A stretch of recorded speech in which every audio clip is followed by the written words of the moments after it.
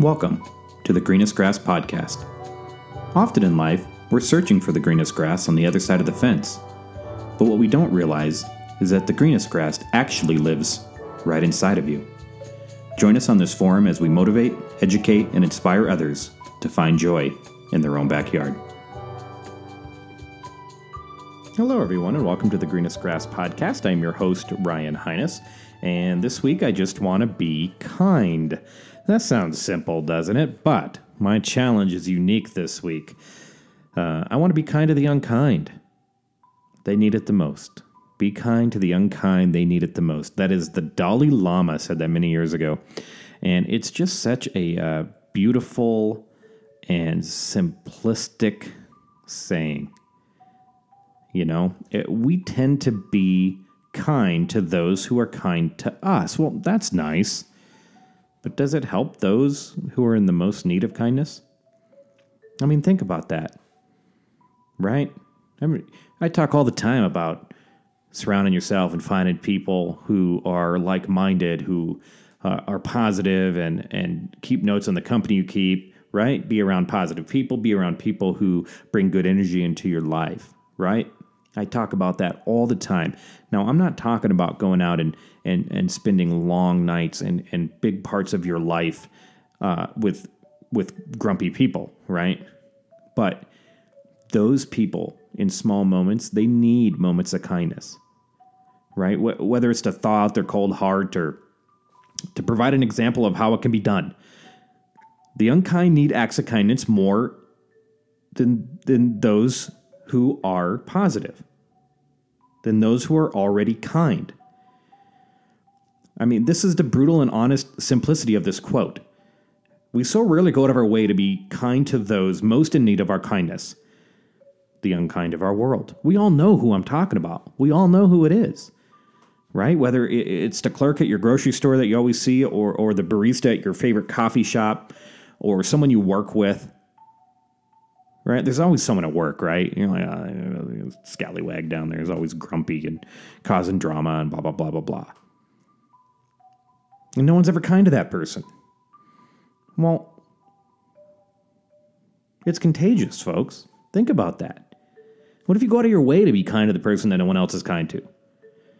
Is that so bad? I'm not telling you to go out and friend them up and be their best friend, but simple acts of kindness.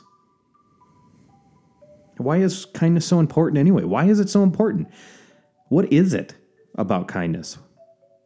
I mean, to me, kindness in general is like a friction reducer, right? You ever go into a situation and you know there's kind of some friction?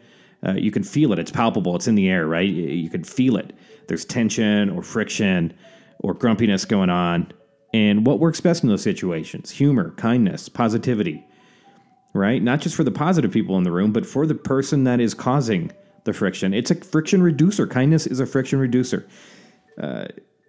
Kindness given and kindness received helps us, fill up this reservoir that can, be inside of a room or a situation with kindness. And it helps us react better to all that happens around us. However, for some reason, we seem to avoid the unkind people.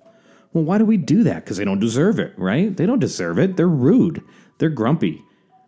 They're not nice to people. Why should I be nice to them? Because they need it the most. Some of us are unsure of our ability to be kind. We all have this ability. And truth be told, it never runs out. It's never ending. It's never ending. You know what I mean? It never ends. You can just be kind all day. Now, you might get tired of it. It's going to become redundant, right? You're going to feel like you're on stage or doing a routine.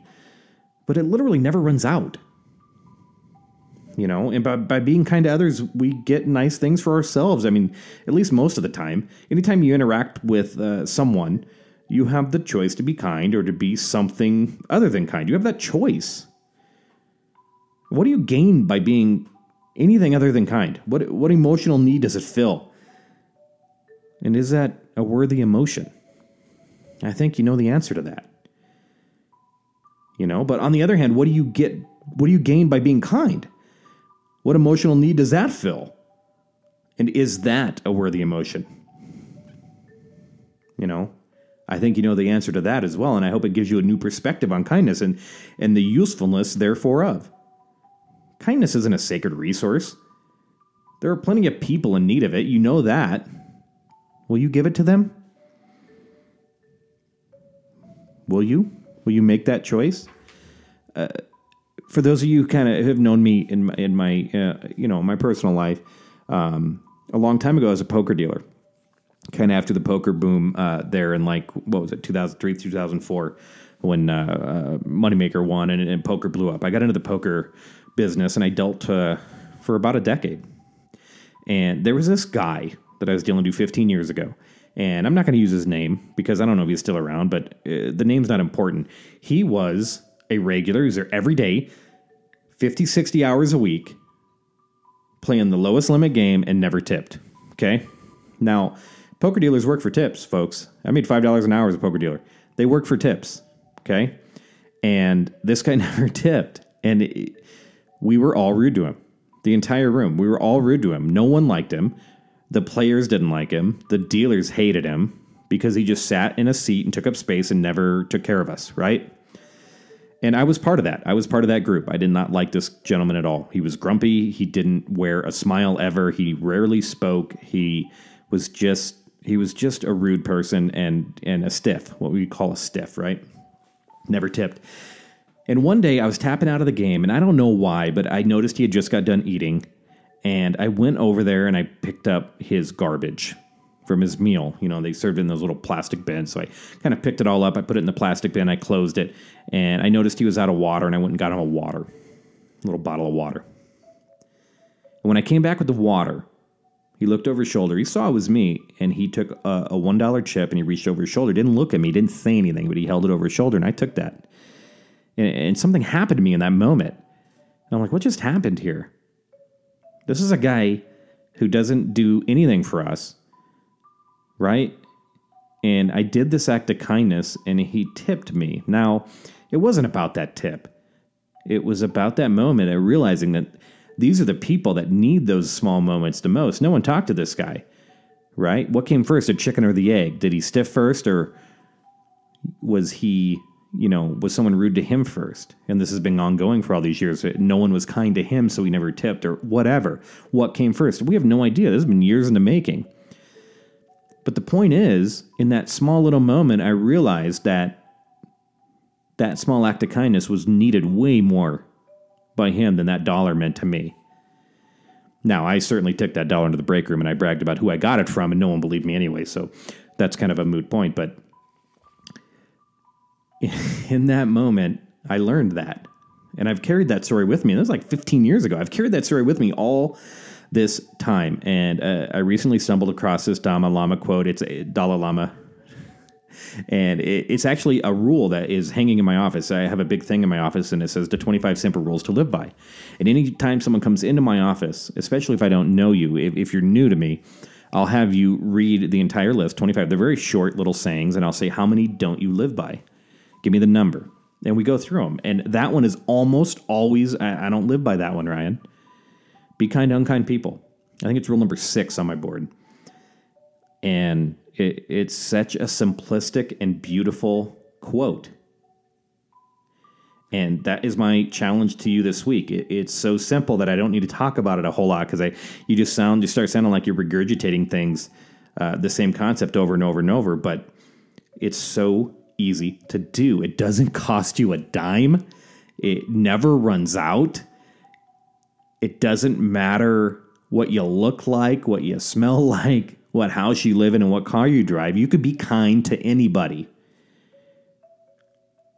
It's just so simple. But I think it's a powerful message. And I challenge you this week to go out into this world and find that person. You know who it is. You know who it is. We all know who it is, and I'm going to do it too. There's some people right now that I know I'm going to go do something kind, and they're people that I know are not kind people. And I'm going to do it because I needed this reminder, and I needed to get this message out to you as a reminder, because we all forget the simple things. It's the simple things we forget. And this one is so simple, but yet so beautifully easy and free. We can start with the tiniest kindness. Thank you and please. How often do you actually use those words? How much effort does that take? How much time did it take? Are you exhausted from doing it? Did it cost you money? Is there any less kindness in your reservoir? Can you come up with a single good reason not to be kind? Just start with thank you and let that snowball roll down the hill and become a snowman. And you'll be amazed about what you get back from it. So that is a good place to wrap it up, folks. Beautiful and simplistic words. Be kind to the unkind. They need it the most. And always remember, folks, these concepts, these simple and beautiful concepts, these greenest grass concepts, they start, they breed, and they live right there inside of you. Never forget that. Everyone have an amazing week being kind to the unkind.